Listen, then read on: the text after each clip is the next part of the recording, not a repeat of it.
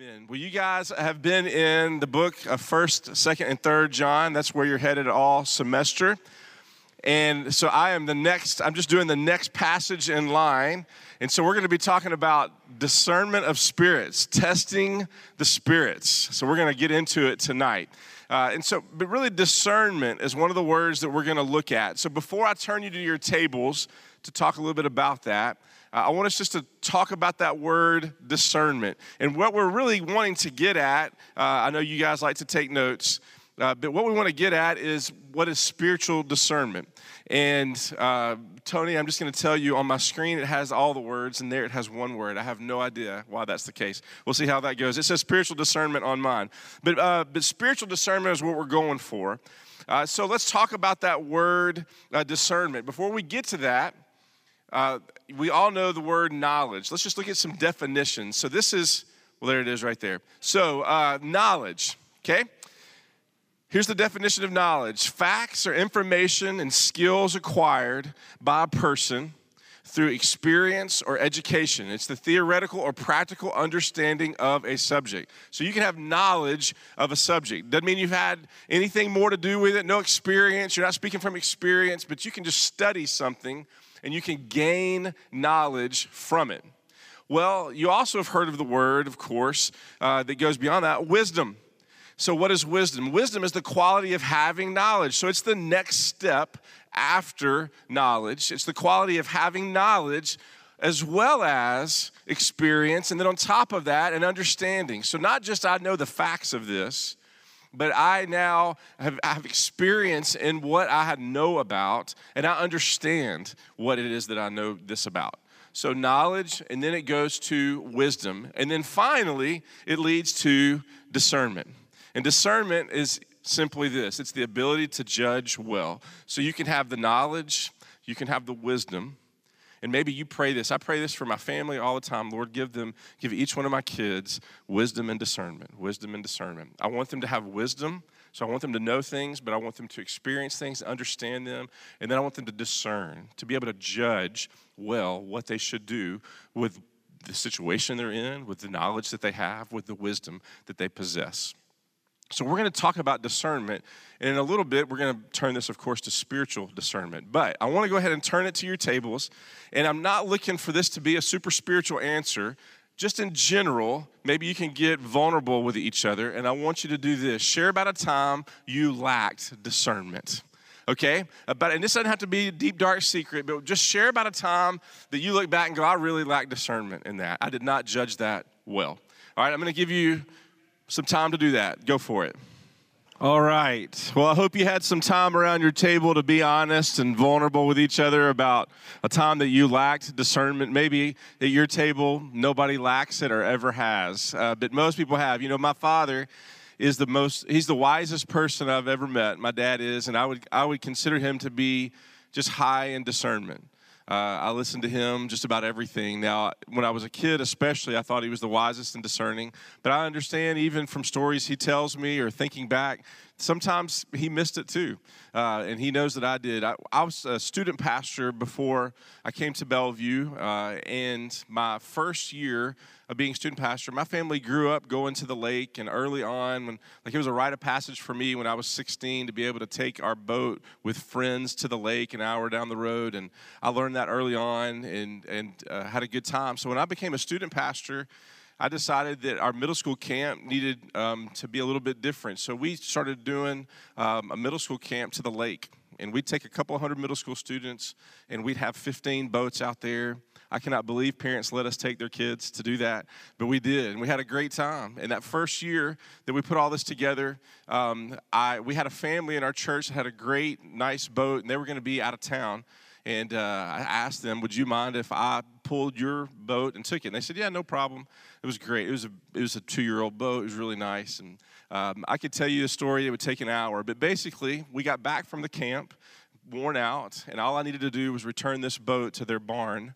And so we got all the kids where they needed to go. I took off pulling this boat with my 1999 Explorer and pulled into this barn, and what it was a split highway, and you went down a little hill on a gravel road. you went over some railroad tracks, and then you went to their gate, unlock their gate, pull everything in, back it into the barn, and you're out of there. No problem. It's gotten dark. It's just me. My wife's already gone home. I have a cell phone. This is 1999, way before smartphones. I have a cell phone that's dead, and I'm in my swimsuit and flip-flops. And I get down to the bottom of that gravel road. I go to unlock the gate, the key that they've given me, and the key won't work. Like, man, what in the world? I'm just jiggling with it. I have no phone, no battery power left. It won't work. I'm trying it. Surely I'm just tired. Sure enough, it's just a completely different lock. Man, so I kind of assess the situation. I go, all right, I'm just going to back out. Now, if you've ever backed a trailer or backed a boat, a heavy boat, up a gravel driveway in your 1999 Explorer, it ain't happening. I tried, and the wheels are just spinning. And there's no way. And on top of that, I can't really get a running start because I'm backing it onto a 4-lane highway, Highway 412. And so I'm in this predicament. What do I do?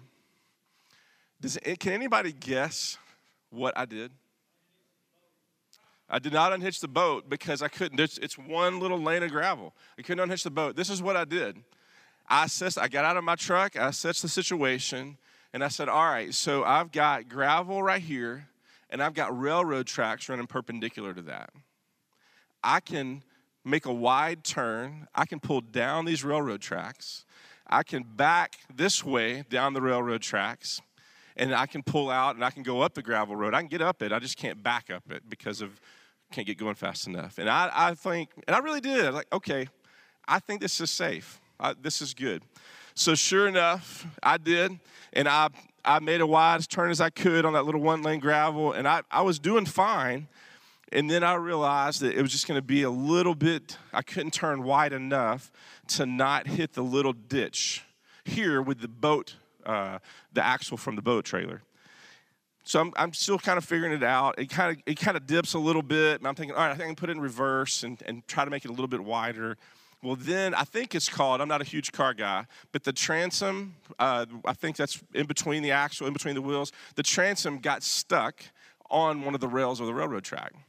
And so at this time, I'm like, okay, here we go. And so I really did, no joke, I got out, and I literally just because I'm thinking it's metal from the transom of my truck on metal rail, so I just put my back into it, and I was able to rock my truck off of that rail. Because it was just right in the center was the problem. So I did that, and I get back in my truck and go, all right, I just want to go forward. Well, when I go forward, I go in the ditch with the boat axle.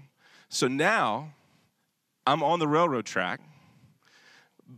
My borrowed boat that's just a year or two old is in a ditch. I have no phone, and I can't do anything, and I panic. So I'm 20, at this point, I would have been 25 years old. So I did what only I knew to do, is I took off running. I ran up that gravel road, and if any of you are familiar, this is in Jackson, Tennessee. That's where I lived. In Jackson, Highway 412, and there's no houses right there. I know where the houses are about a mile away. I'm in flip-flops and a wet swimsuit, and I just take off running and just praying, Lord, Lord, please help me, please help me. And I go to the first house. They won't answer the door. They won't let me in because I look like a maniac. And then the second door I knock on, a gentleman answers the door. He cracks the door, and I start talking as fast as I can. And this is what I'm trying to say. We've got to call somebody. A train is about to come and cream my truck and a borrowed boat. We got to stop the train. So I'm trying to say that first. And he's going, hold on. Who are you? And I'm like, it doesn't matter who I am. I'm telling you. And it was this long thing. Well, he is a state trooper, and he's off duty. And he told me, he said, I just got off work. I won't help you, but you can use my phone. That's what he told me. I said, yes, sir. So I'm standing on his front porch in my flip-flops and wet swimsuit, and I call the police, and I say, we need to shut down this train track. And they think I'm crazy, man, but they're like, okay. I tell them where I am. Long story short, he lets me use his phone again, and I called my dad. My dad lived in Jackson. He lived about 10 minutes from where all this was taking place. I said, Dad, I don't need you to ask any questions. I need you to come with bolt cutters and a charged phone. And he said, okay. And so he got in the car, and while he's doing that, this gentleman wouldn't give me a ride back, so I'm running back to my truck. I mean, it's an awful thing. I'm telling you, it could be a movie. I'm running back to my truck, and about the time I get there, a couple of police cars show up, and they're like, we don't know what to tell you to do. We've called the railroad. They've shut down the railroad. Okay, so I'm not going to get hit, and the boat's not going to be destroyed. And my dad shows up and with bolt cutters so that we can cut the lock. But still, my truck's messed up, right? And the boat's in the ditch. And so sure enough, the police say, there's nothing, we're not here to help clean this up. This is not a wreck. This is private property, but we'll stay here, so this traffic whizzing by you up here. And so we called 2 wreckers. The first wrecker said, we've got to get an 18-wheeler wrecker because we can't get down here. We're going to have to do it from the highway and wrap it around trees and yada, yada, yada. So we got 2 wreckers that I'm so thankful my church, my boss ended up paying for because he felt bad for me. 2 wreckers, and we watched. My dad and I sat in his truck at the top of the hill and watched them maneuver it, pull the boat out of the ditch enough, pull it all the way up the highway with my truck still attached and everything. And come to find out is that these people had, the end of that story was these people had some work, some people that were buying dirt from their land. And so they had brought their dozers on and they'd put their own lock on there. And that's why I couldn't get in. And this is, you can't make this up. The people, they were out of town. They were on a safari in Africa. And so I promise, we're there. My dad has the bolt cutters, and the policeman says, what are you going to do with those? And I said, we're going to cut this lock. He said, you can't cut that lock. I said, we're here to turn the boat in. And he went, well, use the key. I said, what do you think I'm here for, And he says, you can't do that. And so in that very moment, I realized, oh, yeah, these people that are in safari in Africa, they have a sister that's in our church. So I called Miss Bonnie on the phone. I said, Miss Bonnie, will you be Miss Kitty for a second? Because Miss Kitty was Kitty, and I forgot that man's name. So will you just be Miss Kitty for a second and tell these policemen it's okay if I cut this lock? And she said, yes. It's midnight at this point. She says yes, and so we undo the lock and everything. I have to also say this. This is the cool part about it. My dad's one of the wisest, most discerning people I know. We're sitting in that truck, and I'm embarrassed. I'm a 25-year-old adult man embarrassed because my dad's had to get out and do all this stuff. And I'm just sitting there and said, Dad, I'm so dumb. I am so dumb. And this is what he did. And he's a grace-filled man, but still, this was over the top. He looked right at me, and he said, hey, Jason, I see exactly what you were trying to do. I'd have tried the same thing. And I burst into tears. I said, thank you, Dad. Thank you. He said, I see what you're trying to do. I'd have tried the same thing. With all that said, terrible discerning moment for me. Never should have put a truck. Don't ever try to turn around on railroad tracks. It shut down the railroad tracks for 48 hours because they have to come inspect the rails. So it was a big deal. So I didn't make it in the paper or anything, though. So anyway, I don't know if your story at your table was something like that, but that was a time for me that I lacked discernment, lacking discernment. I had the knowledge. I knew how to pull a boat. I knew how to back a trailer. I knew how to get out of tight spots. I had the knowledge. I even had wisdom. I had a lot of experience of not putting a boat in a ditch. And by the way, the only thing that broke was the little tail speedometer on the bottom of the boat. I bought a new one for them for $30. It was sitting in their barn when they got back, and they never knew any different. So they did. I told them later, a few years later, for sure. So, but I had the knowledge, I had the wisdom, but I lacked a lot of discernment in that moment. Instead of just stopping and figuring out what to do or getting help, having a community around me that could help me do something, for sure. Now, so the definition of discernment we just talked about, but now let's talk about, if this will let me go to the next slide. There we go, maybe. So spiritual discernment, that's what we're talking about tonight. It's not just discernment, but spiritual discernment. What is it? Spiritual discernment is God guiding an individual to help them arrive at the best decision. So discernment, your experience, your knowledge, your wisdom, all brought together. Spiritual discernment is something that you can't just manufacture on your own. It is based on your relationship with the Lord. And it's God guiding an individual to help them arrive at the best decision. So say all that to say, our passage tonight that we're going to look at is 1 John chapter 4, starting in verse 1. And in this, John is addressing, as y'all know this, I know you've looked at the book of 1 John for a while, but as a reminder, he's addressing believers. He's addressing believers in the context of churches. They're in churches, believing churches all over the area where he is. So he's addressing believers for the most part, and he's addressing them as a community of believers in the church. And this is what he has to say to them. He says, "Dear friends, don't believe every spirit, but test the spirits to see whether they're from God, because many false prophets have gone out into the world. This is how you can recognize the Spirit of God. Every spirit that acknowledges that Jesus Christ has come in the flesh and is from God, but every spirit that does not acknowledge Jesus is not from God.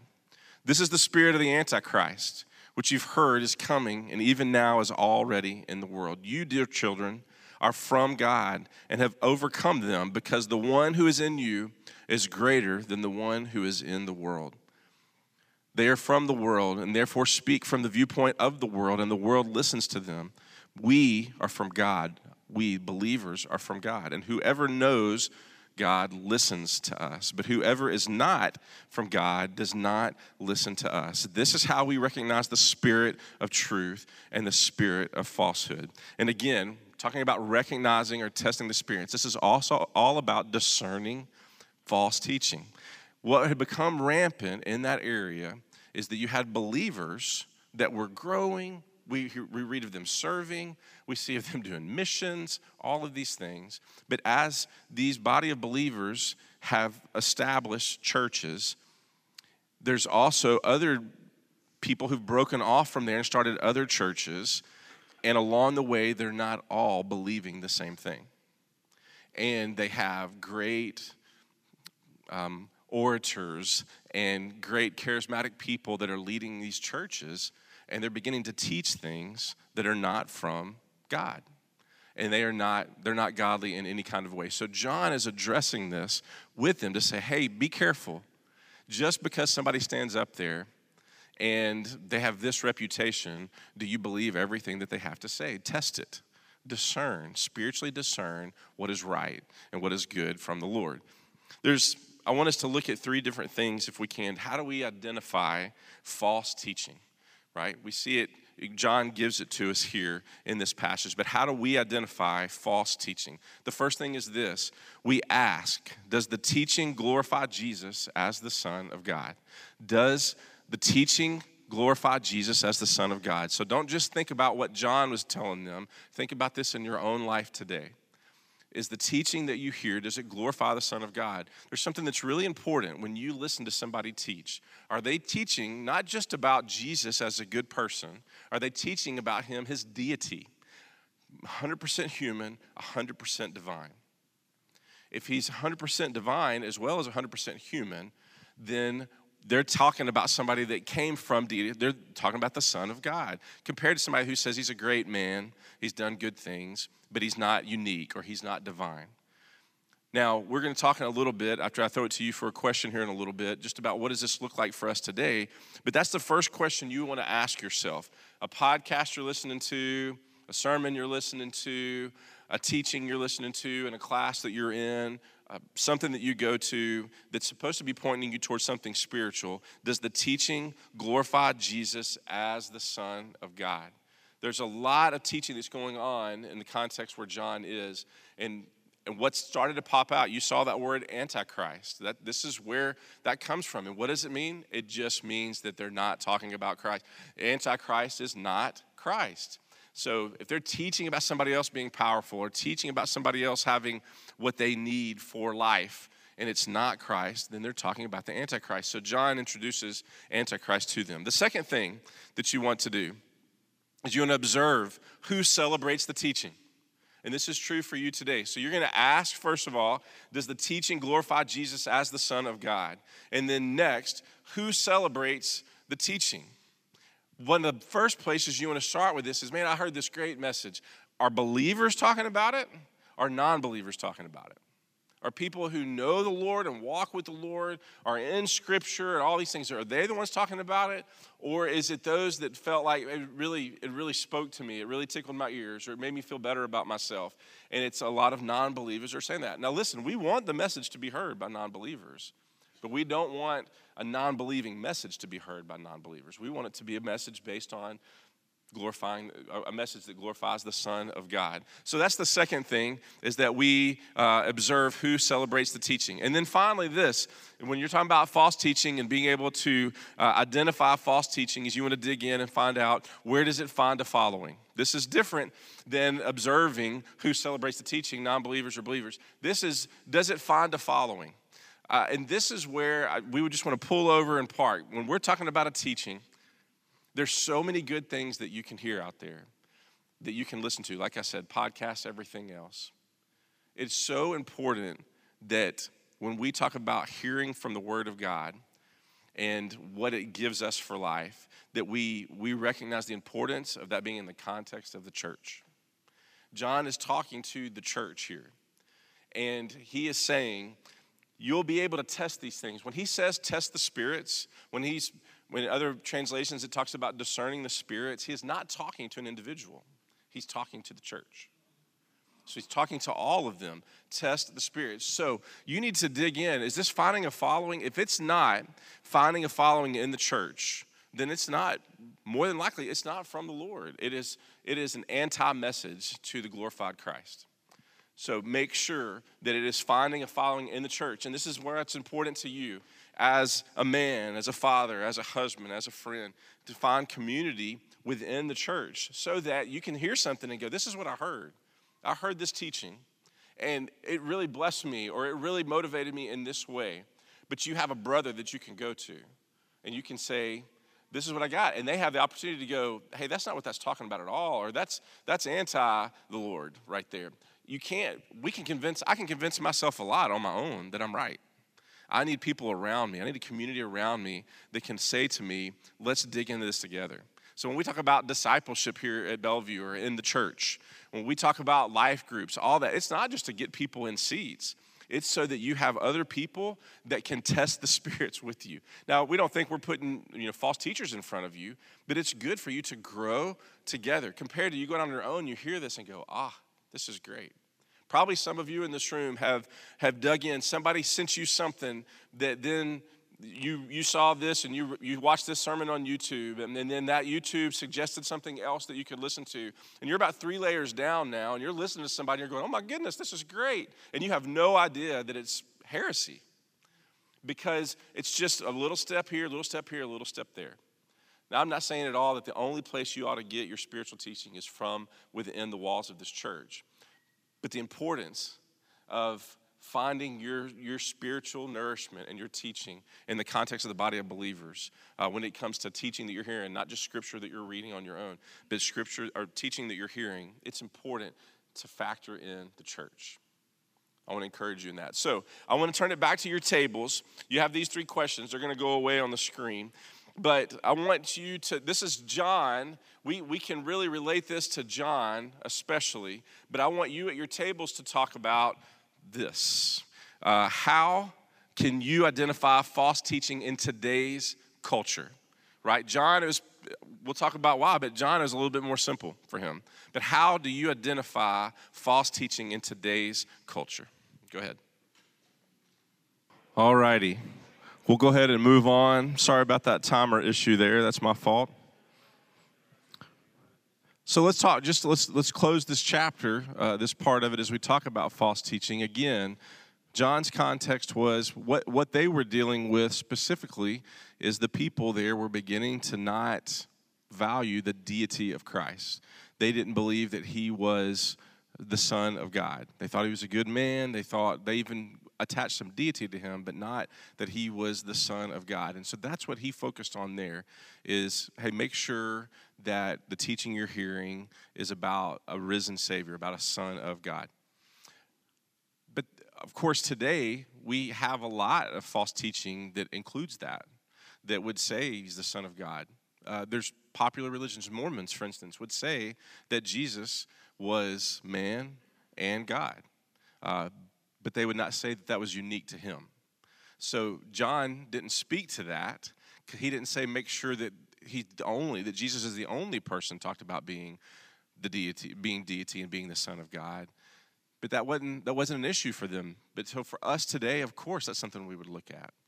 Also, a lot of you have read stories of people. I remember a long time ago hearing about a guy who he owned a bunch of radio stations, and he was a believer, he said, and he went on and told everybody on the radio stations, hey, Jesus is coming back in September of 1994. And he said that for a year, and just over and over and over again. And for him, he believed that Jesus was the Son of God. He believed that he was the only Son of God. But yet, that was incredible false teaching. And that could be seen because he had no following in that. He had no real following. He had nobody else that was in agreement with him. Yes, we've done the research, or yes, we've gotten this vision as well, or anything like that. He was on his own. So he didn't have people that came alongside him in that. So what do we do today when we have all this teaching around us with a lot of people that would put Jesus on a pedestal, make him the Son of God, everything else? What do? We have to go back to Scripture. What does Scripture say? What the Scripture that the people, when 1 John is speaking to the people there, the Scripture they had, we have that Scripture and more now, to where we can read for ourselves and we can know what is true and what is false. We have the truth. So yes, we have Scripture, and we have doctrines that we hold to. And over the course of history, there have been new doctrinal statements, not that some that are true and some that, well, there are some that are not true, of course, but I'm saying you hear of the Nicene Creed, you hear of all these different places. We have a statement of faith that we believe that comes from Scripture. So for you, making sure that, number one, that whatever you're hearing, you match it up with Scripture. Does this match up with Scripture? Does this line up with what Scripture has to say? And then another part of that is, for all of us in this room, we have to make sure that we're equipped so that we know when we hear something that, yes, we want that spiritual discernment, but also we know, wait a second, that doesn't sound right. That's false. I'm going to look more in depth to that. So I would put in a plug for, if you've never done anything with apologetics, learning how to defend your faith, do that so that when you can discern between false teaching and teaching that's coming in the name of the Lord. So those are just some of the things that you can do to help identify false teaching in today's culture and what you can do about it. And I just encourage you again that it usually doesn't happen that you're going to be able to identify it pretty quickly when it's just off the rails from the beginning. It's the little steps here and there that before long. I have I won't tell you the full story, but I have a really, really good friend in high school that we were in high school together. We consider my best friends. We were college roommates for the first couple of years. He went into ministry. He got all the degrees. He was a professor at a Christian college, wife, 4 kids. He was in my wedding. I was in his wedding, the whole thing. And about 7 years ago, about 5 years ago, he put a manifesto out on Facebook, and he and I talked probably. He lives about 10 hours away, and so we would talk probably a few times a year. But if he would be in town seeing his family, I'd go up, and my family would go up, and we'd see his parents and everything. So we're pretty close still. About 5 years ago, he put a manifesto out on Facebook, and in that, he told the world that he's leaving his wife, that he had been cheating on her for a while, and he didn't care. That he was leaving his faith completely, and he had a lot to say about that, and basically just said, I just want the world to know I'm just going to live the way I want to live. And this is not a bum. This is a PhD, doctor, smartest guy I've ever met, all the things. And so immediately, of course, I reached out to him. I was actually on vacation when I'm not on social media, but I had a friend that was like, hey, you should check this out. So I immediately reached out to him. He wouldn't answer my calls, yada, yada, yada. And it's cool. It's not even part of the story. It's not even part of the point for tonight. But he called me about 3 weeks ago. And he's like, hey, I'm going to be in town tomorrow. Do you want to do lunch? He's ignored me for 5 years. And I said, absolutely. I canceled everything I could and went and had lunch with him. And it's no beautiful story. He hates the Lord. Or really, he doesn't even hate the Lord. He's do what you want. But his motto is this: I don't care. He's a business owner now, doing fine. He lives a mile from his ex-wife and 4 kids. He has his 4 kids 3 nights a week. He thinks that's great. He's dating, yada, yada, yada. He's just telling me all about it, sitting at Huey's, just having a big time. And we're close. We I mean, the first person I ever saw witness to somebody was him when we were in high school. He's the leader in his youth group, leader at his school, tight end of the football team. Everybody loved him, everything. And this is his life now. And he loves it. He loves it. My point in telling you is this. In all of his studies, I mean, he could read a book a night. If it took me 6 weeks to read it, he'd read it overnight. He loved information. He would write thank you notes to the theologians that wrote the books that he read. Thank you, this is what I learned from you. They'd write them back, and they'd have conversations. He turned around 5 years ago, and he wrote every one of those theologians and said, you're wrong about everything. I mean, that's how deep into it he is. But it all started with a little bit off theology that he bought into, that he heard. And he thought, that feels pretty good. He told me this. These are his words, not mine. That feels pretty good. I'm going to look into this more. And he had nobody. He went to nobody. He hid it from people, and he just started. It wasn't pornography for him. It was bad theology for him. And it just spiraled and spiraled and spiraled. So finally he went, this doesn't matter. I just don't care. That's an extreme example, but this is not an extreme guy. My encouragement to all of us is beware. And not only for you, but for the people around you. If you have, I do discipleship with all of our interns, our MAs, and we talked about this today, the importance of community, not just so you can feel good about each other, so you can have accountability. We were talking about candor today, being candid with one another.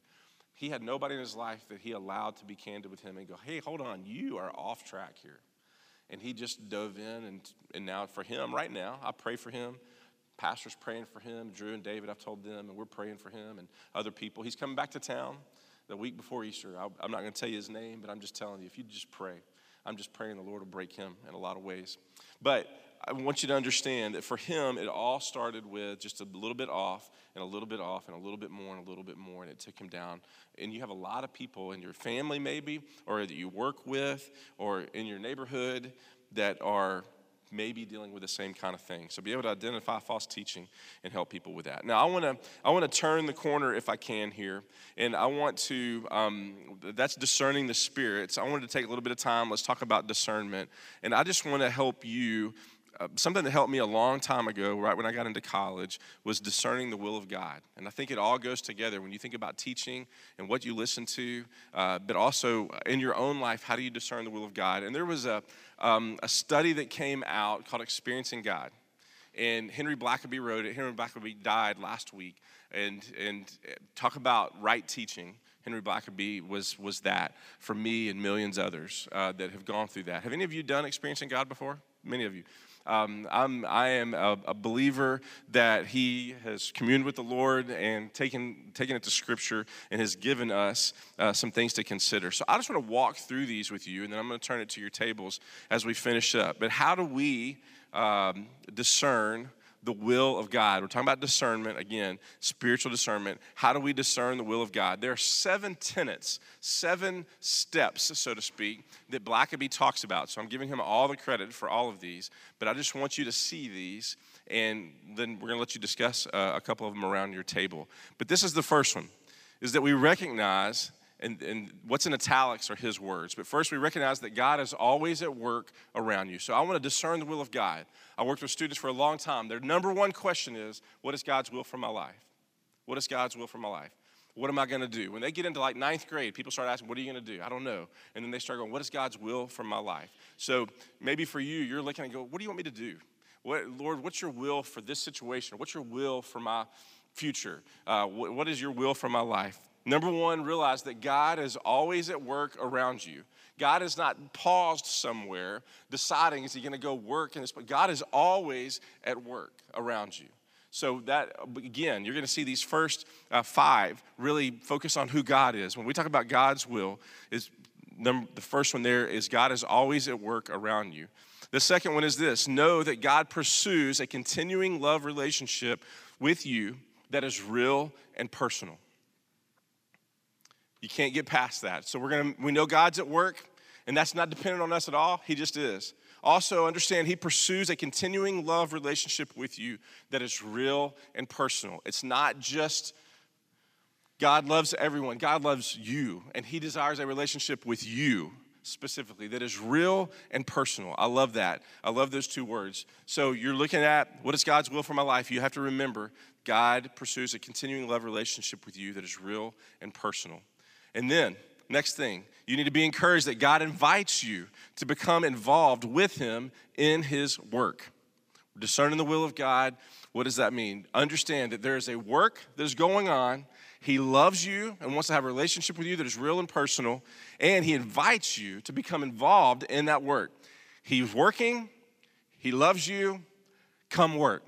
Come be a part of what he's doing. He invites us into that work with him, a real and personal God that wants to have a real and personal relationship with us. And then the fourth one is this. Be sure that God speaks by the Holy Spirit through the Bible, prayer, circumstances, and the church to reveal himself, his purposes, and his ways. That's a long one. It's going to stay up there for a second. Be sure that just know, God speaks. I cannot tell you, so many people go, I just want to know, what does God want me to do? How do I hear from God? Since I was a freshman in college, I bet I've given this to 1,000 people, and I've thought this many more times than not. God speaks to us through the Bible, prayer, circumstances, and the church. And he doesn't just speak to us just to say hello. He does it to reveal himself, his purposes, and his ways. You want to know what God's will is for your life? This is an important step. Through the Holy Spirit, he speaks to us. First of all, through Scripture. We've already talked about that.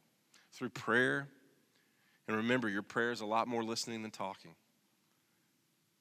Right. Circumstances, and you have to be careful because you can assign everything to that, right? Well, this is my circumstances. It must be the will of God.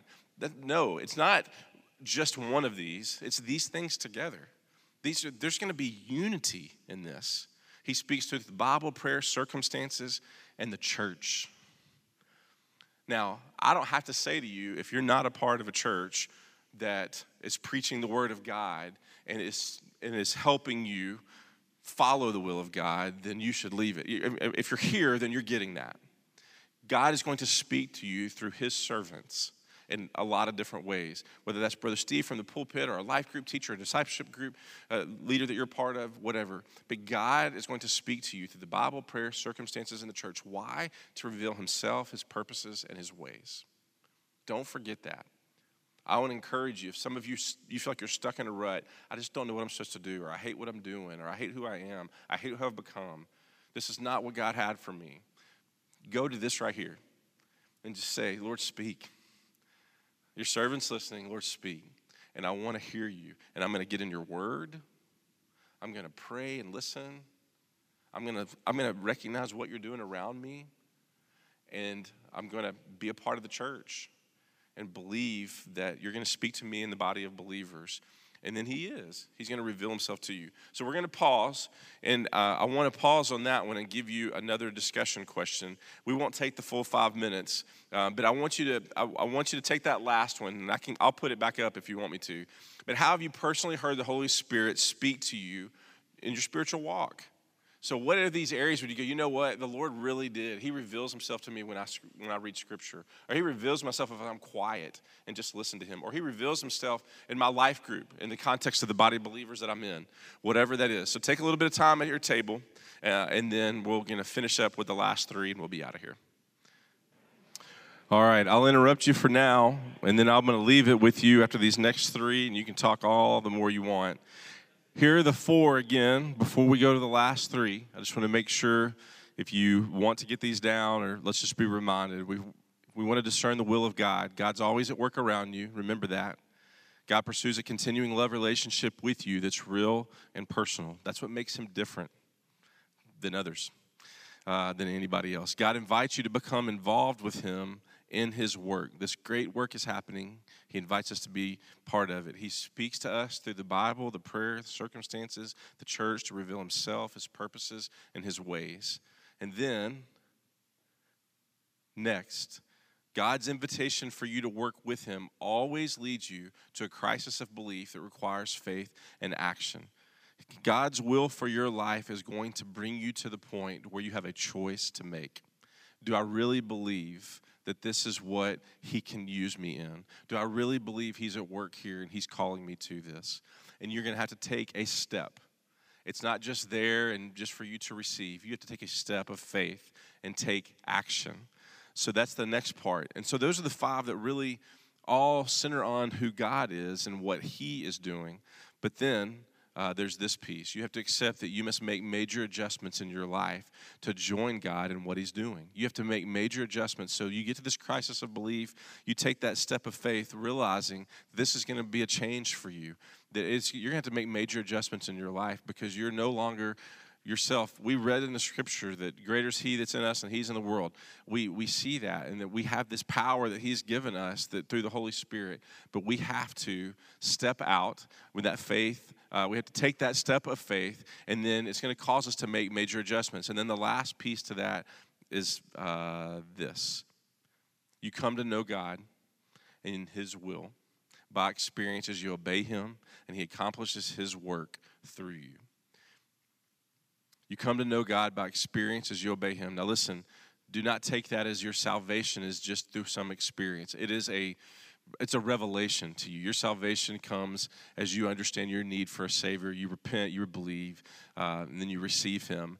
But you come to know him as you follow him. You come to know him by experience through obedience, that instant obedience that we talk about here. And then he accomplishes his work through you. This is what I've given you tonight. This is a taste. And I would encourage you, some of you are just looking, Lord, I want to discern what your will is for my life. Lord, I want to discern what it is that you have for me. I hope that this is a little taste that you'll go and pick up experiencing God. I'm not a salesman for them by any stretch of the imagination, but it's a great companion to your Bible when it comes to knowing God's will for your life and what he's calling you to. So I would encourage you, if you've never been through it, take some time, go to our bookstore, get it on Amazon, something. This Experiencing God Bible study. You spend 30, 45 minutes a day, 5 days a week for about 8 weeks, and you learn more scripture. I took my son through this as we talked about discernment and as we talked about what's God's plan for his life. And it doesn't lead you to, you're going to be a fireman. It's not that. It's grander than a vocation. It's purpose. So I encourage you to do that. So we've talked about discerning the spirits, how to identify false teaching, and discerning the will of God. I'm going to leave it with you tonight. I'm going to pray, and then I'll put this last question up on the screen, or I'll put it up now. And I'm going to pray, and then I'm going to leave this question with y'all. You can discuss it at your tables for as long as you want to. It's 7:30 now, so you got a little bit of time. But from those 7 statements, a lot of you took pictures or wrote them down. From those statements, just the significance of one of those and how you've seen the Lord work in that way in your life. I want to pray for you. Thank you guys for being here tonight. Let me pray for us. Lord, thank you for these men. I pray for them. I lift them up to you. They lead people. They lead families. They have friends. They have neighbors. They have lost people around them. They have content coming at them all the time in so many different ways, from podcast or from the radio or from YouTube or from this church or another church that they attend. Lord, all kinds of things that are coming at them. Lord, would they please walk in a way that's, of course, worthy of the calling you've placed on them, but also, Lord, would you just help them to learn and to keep them equipped to be able to test the spirits alongside their brothers in this room and to be able to hear what your good and perfect will is and to walk in that. I pray for that for these men. Thank you for them. I do just pray for them and those that they surround and lead, that you would please use them in a significant way. Lord, we love you. In your name we pray. Amen.